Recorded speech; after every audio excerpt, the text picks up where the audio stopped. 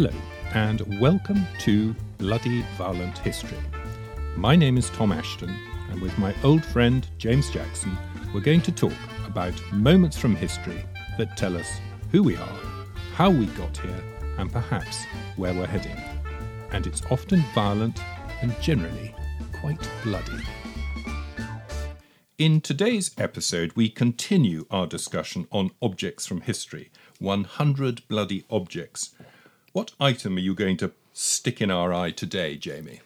Object number 10, a monocle. By gad, sir, the British stiff upper lip. Mr. Chairman, members of the committee, ladies and gentlemen, and not forgetting our two milords, I want to thank you all for the marvellous reception you've given to me tonight. And if I went much further on that theme, I don't think I would really be able to control my feelings. All I can say is I thank you all from the bottom of my heart. That was Sir Arthur Harris, Commander-in-Chief Bomber Command in World War II, speaking to the Bomber Command Association in 1977. A man of good humour, iron resolve, and the greatest affection for his men. Permission for top lip to wobble, sir? Certainly not. Well said. It's not exactly a state of mind invented by the British. You can draw a line all the way back to the Spartans, handing their boys to the army for training and education at the age of 7. A bit like going to prep school here, terrible food, etc. But without the requirement to ambush and murder slaves working in the fields.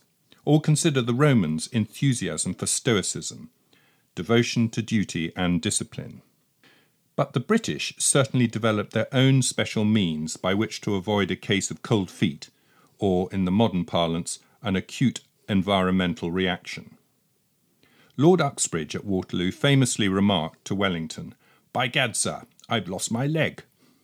However, his sang-froid remained intact on the surgeon's table when he was heard to comment, "I see the instruments are a little blunt."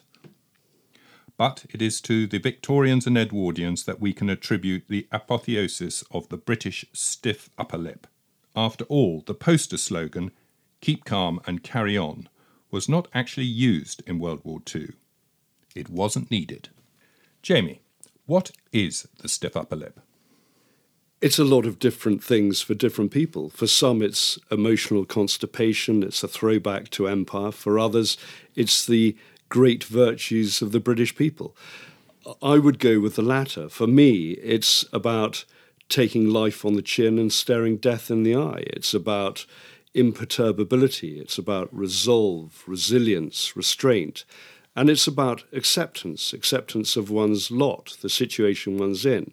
But it tends to be done by sleight of hand. It has a lightness of touch. There's a sense of humour involved as well. It's not just stiffness, but it is about acceptance and dealing with the situation one's in.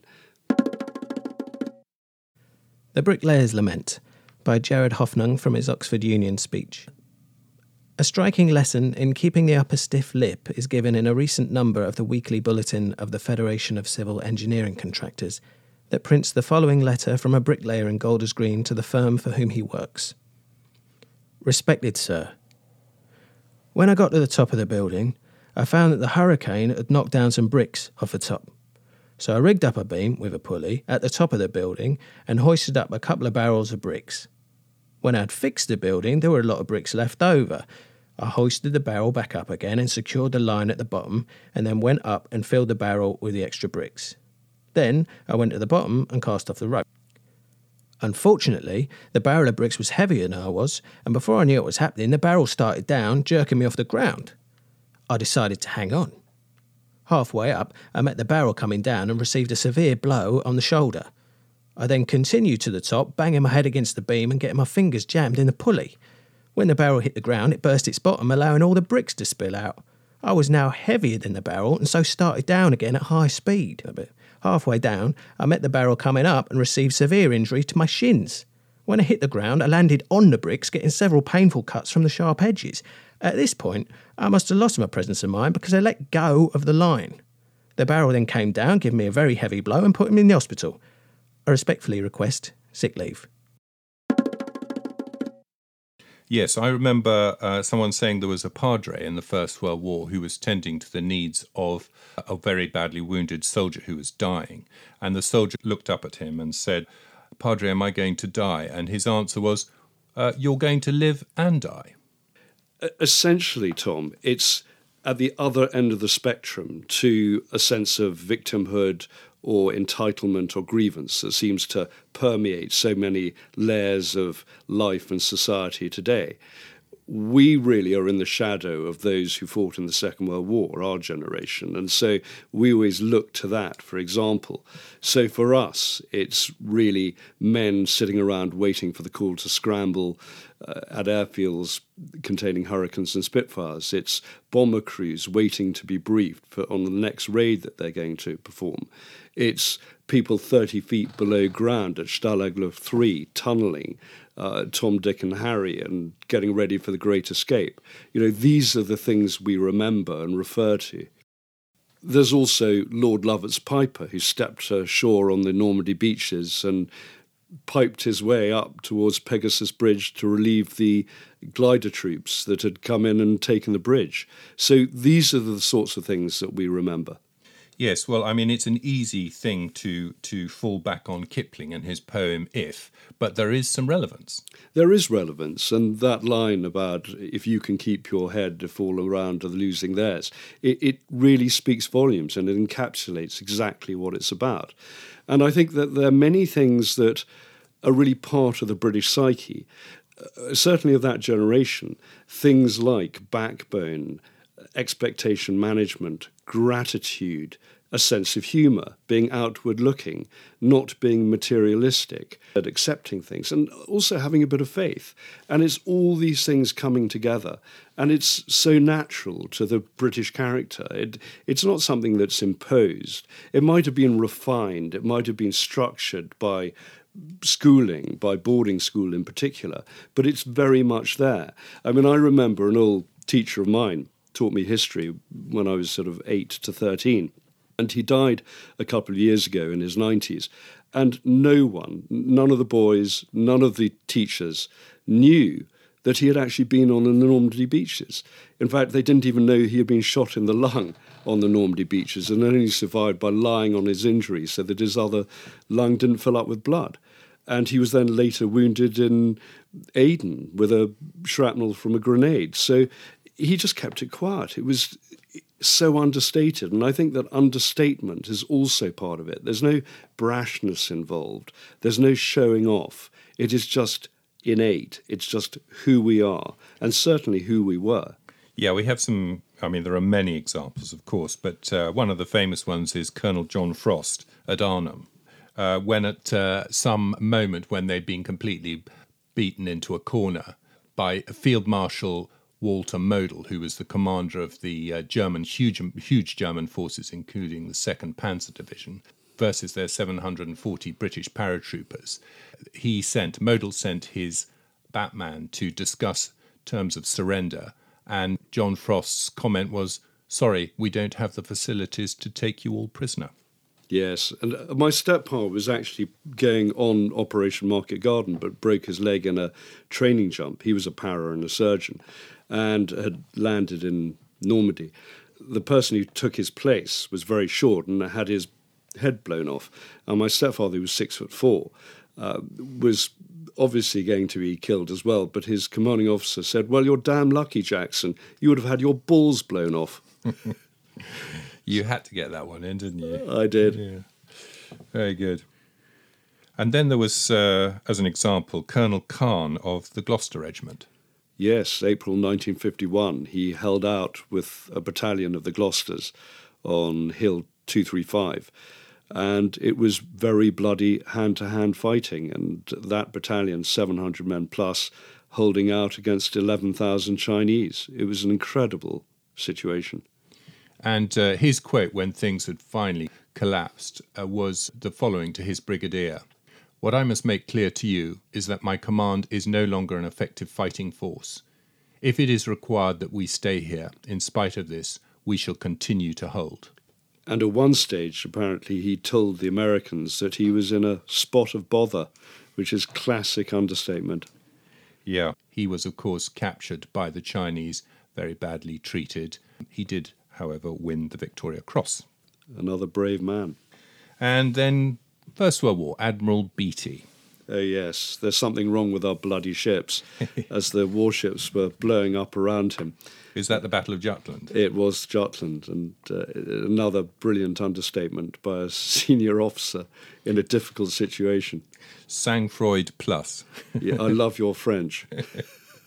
Okay, so Jamie, where does it come from? From us, Tom. I think it's a sort of mystical thing. It's just national character. And I think that people can say there's no such thing as a national character. People don't have differences. But yes, they do. Of course they do. National stereotypes exist because there is a kernel of truth in them. You know, we talk about the bloodless efficiency of the Germans, the swaggering arrogance of the French, the flamboyant ill-discipline of the Italians, the can-do attitude of the Americans, the stolidness of the Norwegians. And even the Finnish have a word for it, sisu, apparently, which means persistence. Yes, but I think it's more than just persistence. It's more than just getting through tough times or a situation. There is a kind of lightness of touch. There is something so innate about us that it comes through with a sort of humour as well. Otherwise, it would just be unbelievably stiff. And we talked about the Italians, for example, and the national characteristic of flamboyant ill-discipline. You wouldn't get a Brit being Mussolini or Berlusconi. It couldn't possibly be a Brit being the captain of the Concordia. You remember the situation. He got off the ship first and refused to get back on board. And there was this amazing transcript that we've all seen of him trying to wheedle his way out of getting back on board. No British captain would behave like that, ever. Yes, his name was Shentine. There was at one moment when he says, "Do you realise it's dark here and we can't see a thing?" And the Coast Guard says, "What, do you want to go home, Shentine? It's dark, so you want to go home?" Yes, and he started pleading, saying, "I have a wife and family. It's raining, it's cold, there are dead bodies in the water." Yeah. It's absolutely staggering. But again, it's the sort of complete lack of empathy for people who are dying around him. Oh dear, there goes our Italian listenership. Yeah, bye. But it is... No, I love the Italians. Yes, so do I. But there is a particular characteristic, and you just wouldn't get a Brit captain deserting his ship, abandoning his ship like that, and particularly when there are women and children and families who are dying in the water. And another factor, of course, is the school system. Yes, the school system, as I said, reinforces what's already there. I mean, both of us went to boarding school from the age of 7 or 8, and it wasn't the sort of Spartan thing that people who haven't been through that system believe it to be. It's, not everyone is toasted on a fork over a fire. It was quite Spartan. It was quite Spartan. We're Certainly the food was Spartan. Yes, we're the last generation to have been brought up on Spam, and that was in the 1970s, and the last generation to sleep on metal beds with horsehair mattresses. Yeah, I remember the dinner lady when I went back to the school, having been through it myself. My son had to go through the same thing, and the dinner lady saying, "Oh, you were all a lot smaller in those days." Yes, I wonder why. You didn't get any fat kids in those days, that's for sure. No, we all went back starving and skeletal at the end of term. I remember that.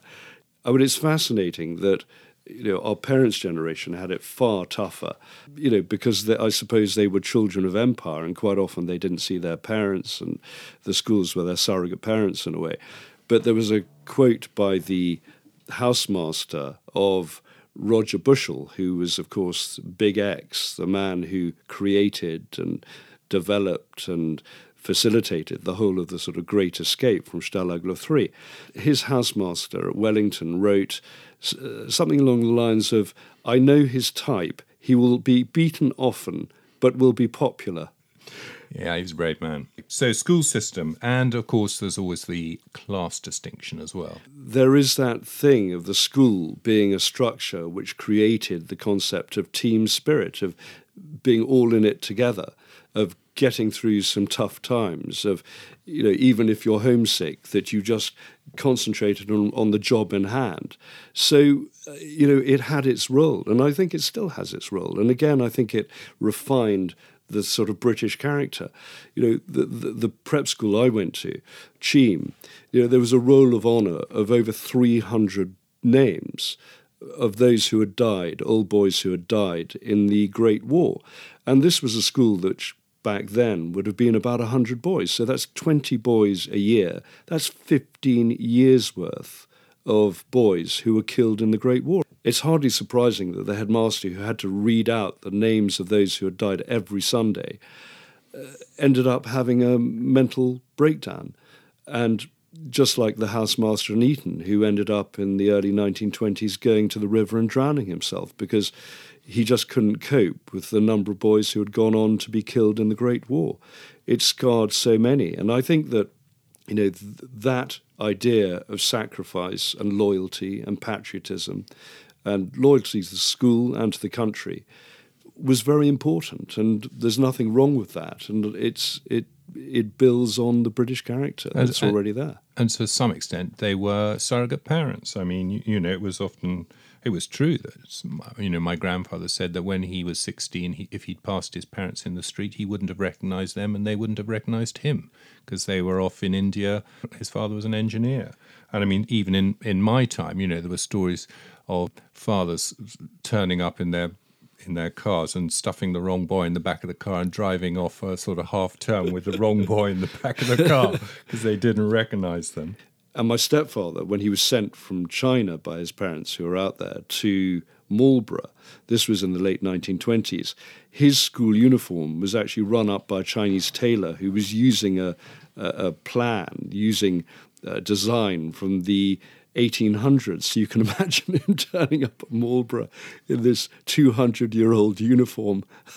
Very stylish. Well, I at the end of my army career, I was the adjutant at Eton for the CCF there. And the more flamboyant household cavalry uniforms I wore, the more they enjoyed it. They liked me to see me strutting around in breeches and shiny boots. My God, you should have captained an Italian cruise ship, Tom. Steady on. I mean, and on a more serious point, they had a regular army officer at Eton for a very good reason. It doesn't just supply the world with politicians and merchant bankers. It supplies the country with many soldiers, and Eton has won more Victoria Crosses, almost double, than any other public school in the country. Yes, and I think it lost 1,200 or more from the old boys in the Great War. Which is about an entire 5 years' worth of boys. Yeah, it's absolutely staggering, isn't it? But even when we went through that sort of system, there was still a sort of humour, and you can see it from school reports, for example, the sort of way that the pupils were viewed. It's absolutely amazing. Your school reports, Jamie, are absolutely atrocious. Yeah. What was it? Sport, age 10, rugby. He finds the game rather confusing and seems to enjoy it. Tennis, he has difficulty hitting the ball as it moves towards him. Maybe it's easier to hit it when it's going away from you. Oh dear. Yeah, well, I think Latin was even worse, actually.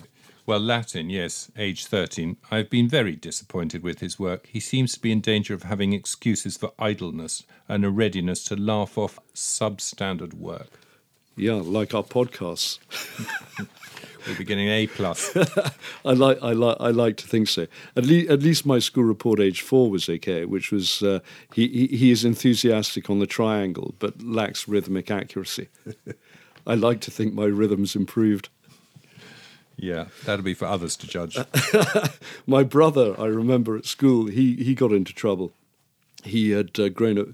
You've grown. Grown a moustache, grown 6 inches, a third leg. I want to know what he grew. Mushrooms in the cellar? Let's just start again. No, I'm keeping all of that. No, you're bloody not.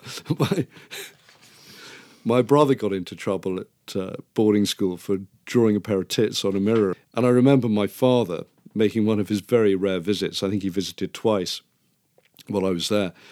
And the boys hanging out of the window and watching this large grey Daimler Sovereign glide into the front of the school, and the chauffeur holding open the door, my father getting out and going in to see the headmaster. And after 10 minutes, he got back in the car and drove off without even pausing to say hello to us. And apparently what he had done was almost pin the headmaster to the study wall and said, "Well, at least he drew a woman." Yeah, I like the accent, Jamie. That tells us everything. There you go. So we talked about the school side. What about the class side, the class dimension? Well, again, I think it can be exaggerated. There is an element, and it's easy to parody, but very hard to define, as I've said, about the British stiff upper lip. And I remember in Monty Python's Meaning of Life, when Death turns up and tells everyone at a dinner party that they're dead, the response from one of the guests is, "Well, that's cast rather a gloom over the evening." And I think in terms of class, I think there's an element of not wanting to embarrass oneself, not wanting to show oneself up, not wanting to make a scene in front of either the staff or the men. Here is an extract from the diaries of Chips Channon. The 7th of November. Some chaps dined. Hector Bolitho, Raymond Mortimer and Bill Tufnell, and towards the end of the dinner a terrific barrage began. The house shook, but Hector nevertheless remarked that he had never had such a lovely evening. It was his first night out, really, since the Blitz, and he remarked how soothing it was to sit and dine by candlelight drinking Chateau Lequem, a change from his usual sausages and beer at the Air Ministry. Just after 9 we left the dining room, and as my 4 guests proceeded, still carrying their brandy glasses, into the morning room, there was an immense crash and a flash like lightning. "That was somewhere near. Let's go and see if we can see anything," Bolitho suggested. I protested that there were usually 2 bombs in quick succession, and that we had better wait a moment. As I spoke, I heard the sound of breaking glass, and there was a brief pause. No one was frightened, but I heard the voice of Harold the footman shouting, "We've been hit!" At this, we all rushed into the hall, and were at once half blinded by dust and smoke. A second later, as if we had invoked the devil, out of the darkness sprang an ARP warden, whom I recognised as, of all people, the Archduke Robert. He was followed by a woman and several others armed with pickaxes. They had made their way through the ruined portico to dig us out, and they seemed amazed, even a touch disappointed, to find us intact and calm. "But you've had a direct hit," one of the wardens insisted. "Are there any dead below?" I said I did not think so, and surprised by my own calm, I led them into the morning room, gave them drinks, and rang the bell. Lambert appeared, and I asked him if everyone was all right downstairs. He nodded, and I told him to fetch more tumblers and drinks. I nearly said the crew 20, but just didn't. We then stood about, and the wardens put out the electric lights, as by now we had no windows and the shutters had been blown. I lit a candle and introduced my motley guests, the Archduke with his Habsburg chin, looking lanker than ever, his female companion, whom I discovered to be Mrs. Harold Peake, several chauffeurs from the Mews, etc. An odd group. So I think that has carried through in terms of the British military, for example. It is the need to be imperturbable, to not be knocked off from your perch, to not be moved, or at least show that you're upset or been undermined in any way. It's just maintaining your cool. But also it's there's sort of mystery ingredients, such as the love of gardening and cricket and dogs and hunting and the Church of England and the monarch. Yes, I think it bubbles up through the soil. It is, as I said, it's not a fake thing. I think it's really who we are, or certainly who we used to be before sort of self-obsession and wobbliness and issues got into the mix. Steady on. We don't want to go down that rabbit hole again. So, Jamie, we have many role models from the Victorian and Edwardian period for heroes. Yes, we do, and they're important. And it's how society sees itself or wants to view itself. So there are always those that we're going to put on a pedestal, and those that we think are the exemplars of what we'd like to be and what we'd like our society to be or our children to be. And so it was very important, certainly to the Victorians, to come up with these tragic figures and sort of hero worship them. You know, we need our heroes. And so if you look, for example, to Alexander Burnes, the governor of Kabul in 1841, he was a man cut off in the city. He refused to leave. There was a popular mob, a sort of uprising. He was stuck with a few officers, his brother and a major, in a house in Kabul, with the British army camped just outside the walls, because he wanted to stand. He wanted to be there, thinking it was important to have a presence. The mob turned up. He went out onto the balcony to try and reason with them, with Major Broadford. The major was shot standing next to him, at which point Burnes realised that the game was up and he wasn't going to get out of this alive, particularly as the mob believed that the British Army Treasury was attached to his house, so they weren't going to go anywhere. By this stage, they had set fire to the stables as well. Burnes's brother, Charles Burnes, went out to attack the mob on his own and managed to kill 6 of them before he was hacked to pieces. The bodyguards were already dead by this stage, and Burnes tied a black handkerchief around his eyes and stepped out. He didn't want to see where the blows came from, and he was stabbed to death and beaten to death. And they then took the 3 heads, the mob took the 3 heads, paraded them on pikes through the streets and set them up in a square in Kabul. So it was a pretty grisly affair. In the same way that Gordon of Khartoum in 1885, he refused to leave Khartoum, and the Mahdi army encircled him, and he went down fighting. He came out of his home, his residence, and went down the steps with a cane in one hand and a pistol in the other. And again, his head was cut off and paraded around in front of the Mahdi army as well. So they all had pretty grisly ends, and they all sort of really bled into the Victorian narrative of colonialism, empire, and sacrifice, you know, putting the common good or the cause in front of oneself. And that was a very strong and important image and storyline for the Victorians to get across. And then in January 1852, the Birkenhead. Yes, a terrible fiasco, but again, one that was elevated to the level of heroism and really touched the Victorian psyche, really. And it was a paddle steamer commandeered, really, to carry troops down to the 8th Koza War, another colonial venture. And I think she had about 600 troops on board, and she was heading down, got as far as Cape Town and Simon's Bay. And there were horses on board, there were some women and children on board, and she hit a rock and started to sink. Because they wanted to get the women and children of the lifeboats first and didn't want to see any panic ensue and didn't want to see that lifeboat overturned. Like the Titanic later on, there weren't enough boats to get people off. They were 3 miles offshore. So the women and children got in the boat, and the men just stood basically to attention on the stern deck. The ship hit another rock and split in 2. There wasn't a sound. The ship went down, and it was only when the men hit the water that the struggle began. And Kipling made it famous later by talking about the Birkenhead drill. The concept of women and children first started really then with the Birkenhead. Of those men that ended up in the water, some 500 of them ended up being eaten by sharks and dying from exposure. It was basically a 12-hour swim to the shore 3 miles away, and very few men made it. Oddly enough, I think 8 of the 9 horses managed to get to the shore.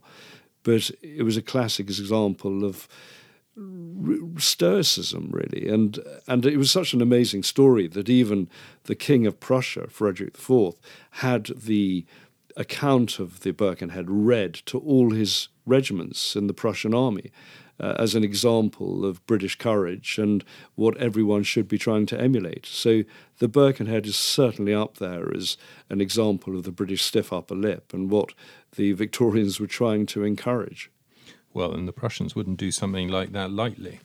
So, but also, it doesn't have to be times of war and combat. I mean, in 1912, we've got Scott and his expedition to the South Pole.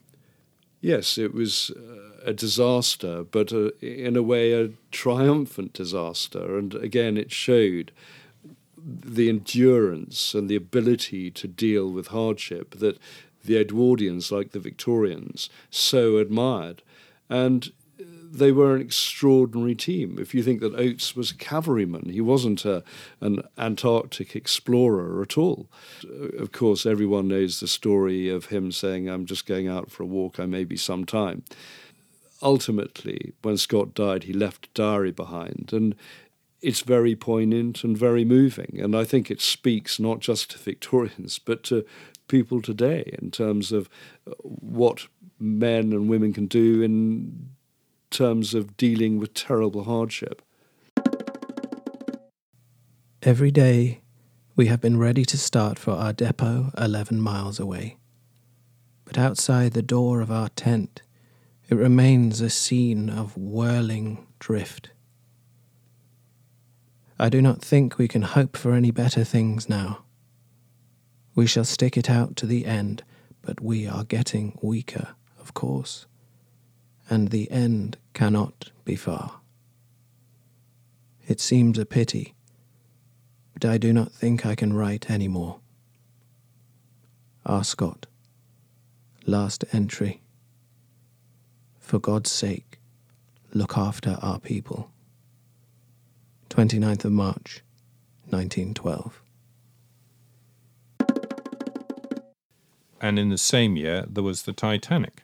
Yes, we all remember the image and the stories of the men left behind in the first-class lounge, having put their women and children on board the lifeboats, getting into their evening wear and having a last drink before the ship went down. Another thing, the stiff upper lip does not require to have a moustache on top of it. The women of that time were also pretty heroic. Yes, it cut across class and it cut across gender, and throughout history there have been some incredibly brave women who have done extraordinary things and have displayed amazing calm. And there's so many stories to choose from.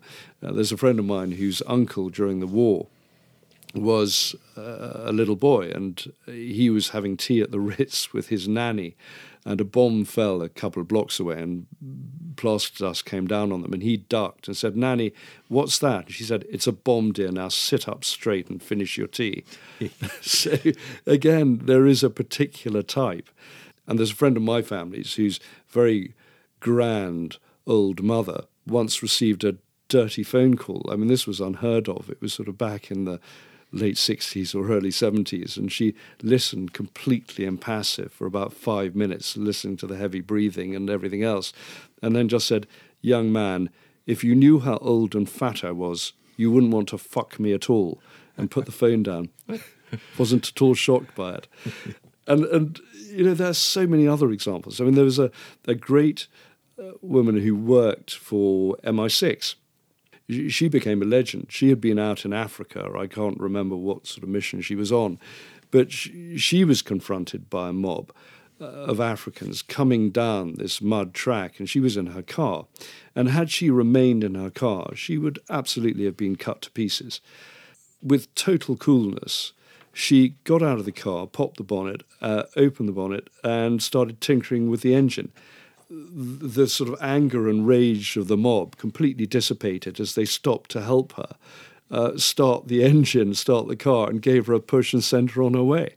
You know, it takes a great deal of nerve and coolness to get through that. And if that is an example of the British stiff upper lip, I don't know.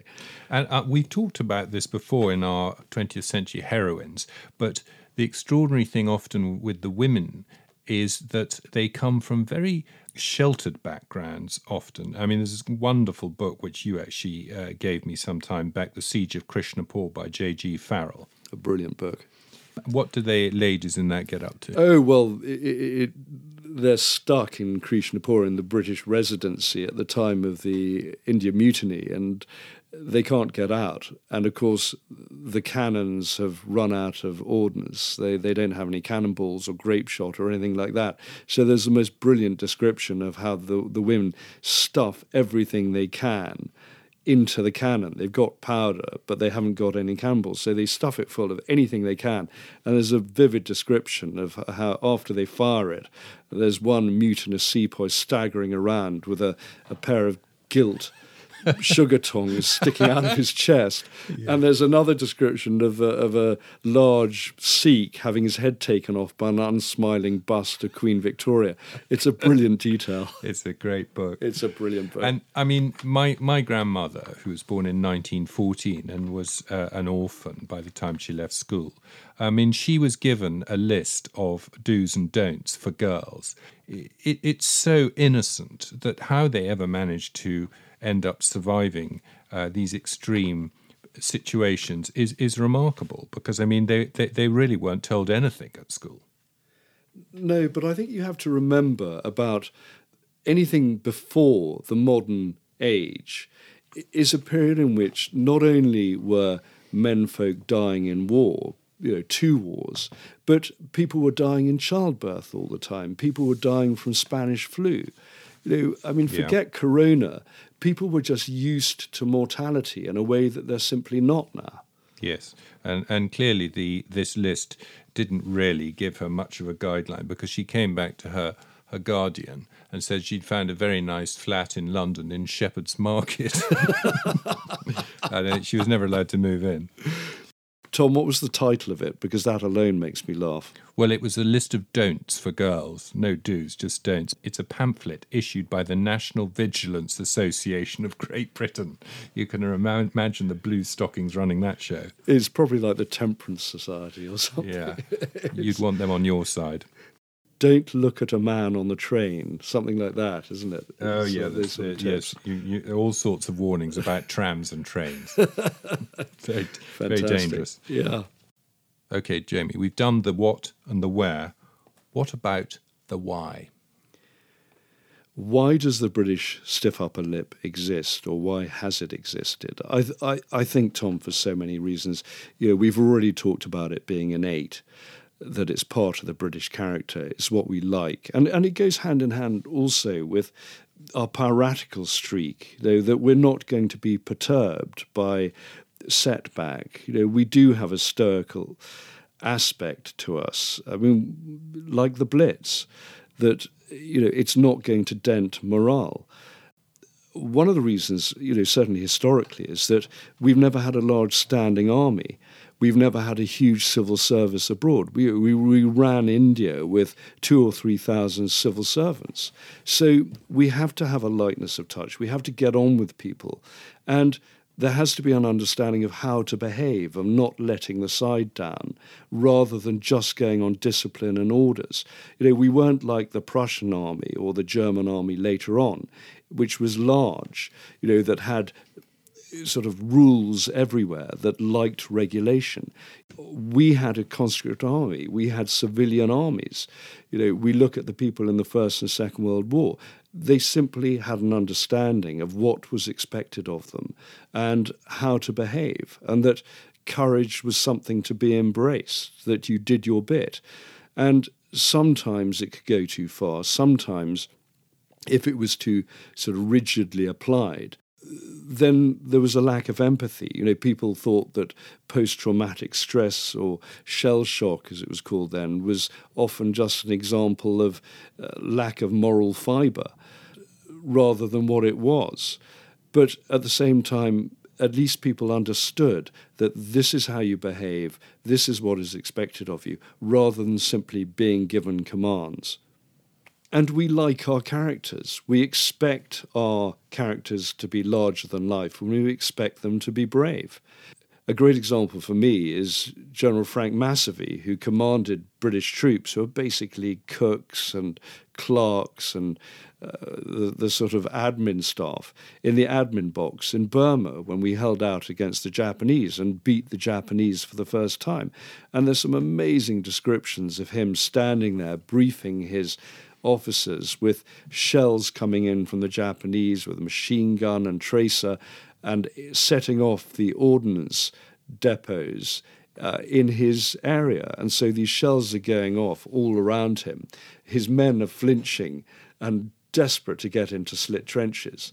He's just standing there, not even noticing what's going on around him. It's just a fantastic example, again, of the British stiff upper lip. Yeah, and of course the great example of from the Boer War, First and Second World War, was Adrian Carton de Wyatt, who had an insane career as a soldier, and he was amazingly brave. But I mean, he took the damage. I mean, he was shot in the face, the head, the stomach, the ankle, the leg, the hip, and the ear. He was blinded in his left eye. He survived 2 plane crashes. He tunnelled out of a prisoner of war camp, and he tore off his own fingers when his doctor refused to amputate them. It's fantastic, isn't it? Only 2 plane crashes. Churchill had 4. Churchill adored him. He used to put him in the back of photographs with other, when he was having conferences to impress the locals. He was a brilliant man, and one of the things he did, when he went off to fight before the First World War in Afghanistan and Africa, he always called it playing in the nets before the big match. So he knew what was coming. He certainly did. He had an idea that it was coming, and I think he revelled in it. He was looking forward to it. Yeah, he didn't actually carry a revolver when he went over the top in the First World War because he was afraid he might lose his temper and shoot his own people. So he used to take a walking stick and a bag of bombs. Yes, he's an absolutely brilliant man. And as he only had one arm, he had to pull the pin out with his teeth and throw them at the Germans. And he even banned his soldier servant Holmes from carrying a rifle because he'd been annoyed by him for taking pot shots at German airplanes. Well, someone had to carry his cup of tea. But the other story I remember, 2 stories I absolutely love about him, was that I think when he was interviewed by the army, he bought himself a glass eye so the army wouldn't realise he had lost his eye.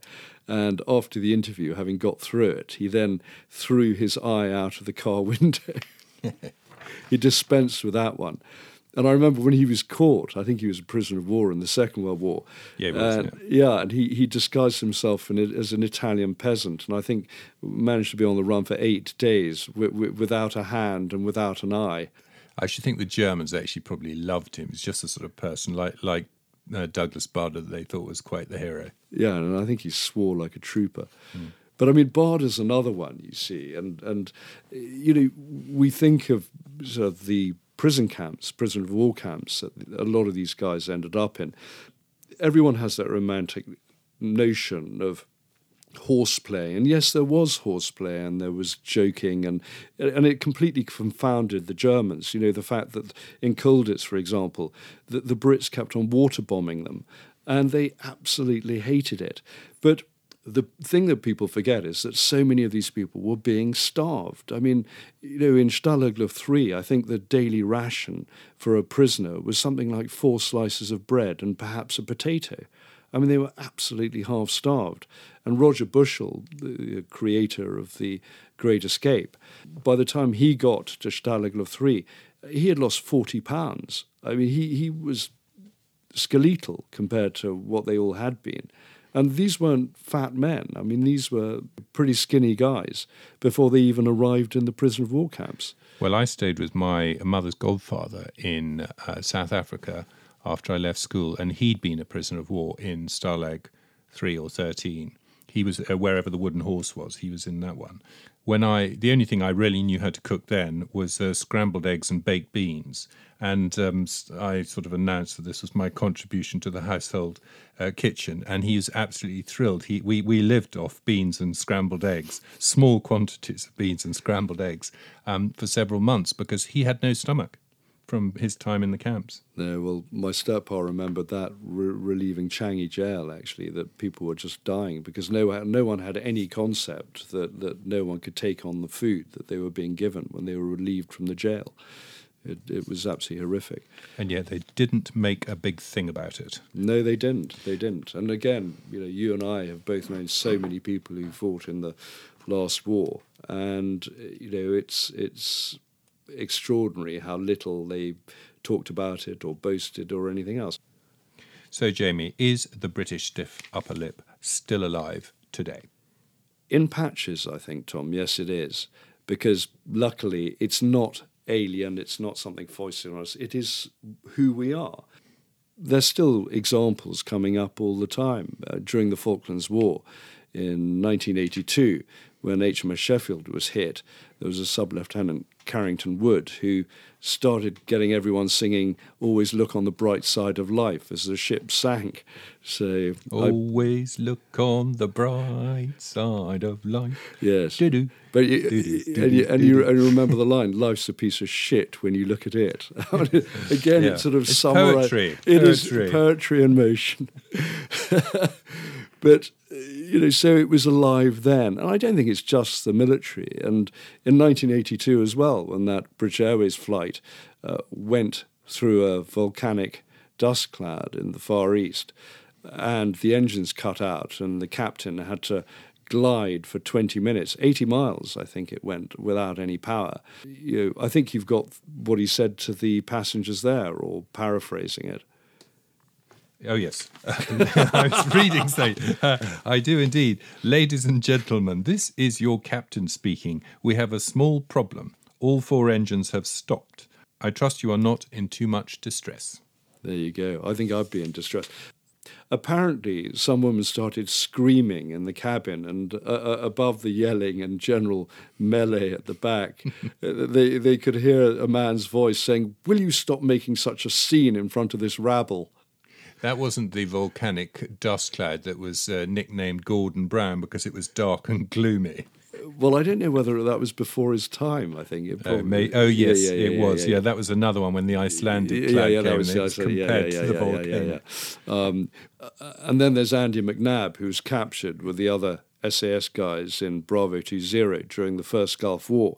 And they had a standing joke every time they were taken off to be beaten up and tortured by the Iraqis of, well, at least we can't get pregnant. So I think it is still alive and well. And even in the Falklands, there was that para who lost his leg, and he went, "Oh, I've lost my leg." And the medic said, "No, you haven't. It's in the tree over there."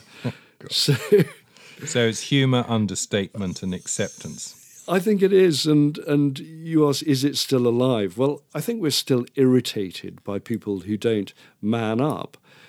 And I think we have a choice. I mean, either we are drawn to and prefer the company of those who roll along with life and who do it cheerfully and take setback in their stride, or we are confronted by people who are self-obsessed, whinging, tedious arses. So is it alive? Yeah, in parts, Tom, but I think it's an important part of the British character, and I think we need to preserve it because it will get us through bad times ahead, which are always there. Indeed. Let's hope that buried under the selfies, me culture and neuroticism, there remains that layer, that core of grit. I hope so. We're going to need it. And Jamie, do we have a postscript? I thought what we would do, Tom, is actually leave the last word to Bomber and those in his audience who were, of course, his bomber crews from the 1940s, because they really say it far more eloquently than we ever can. Thank you, Jamie. Thanks, Tom.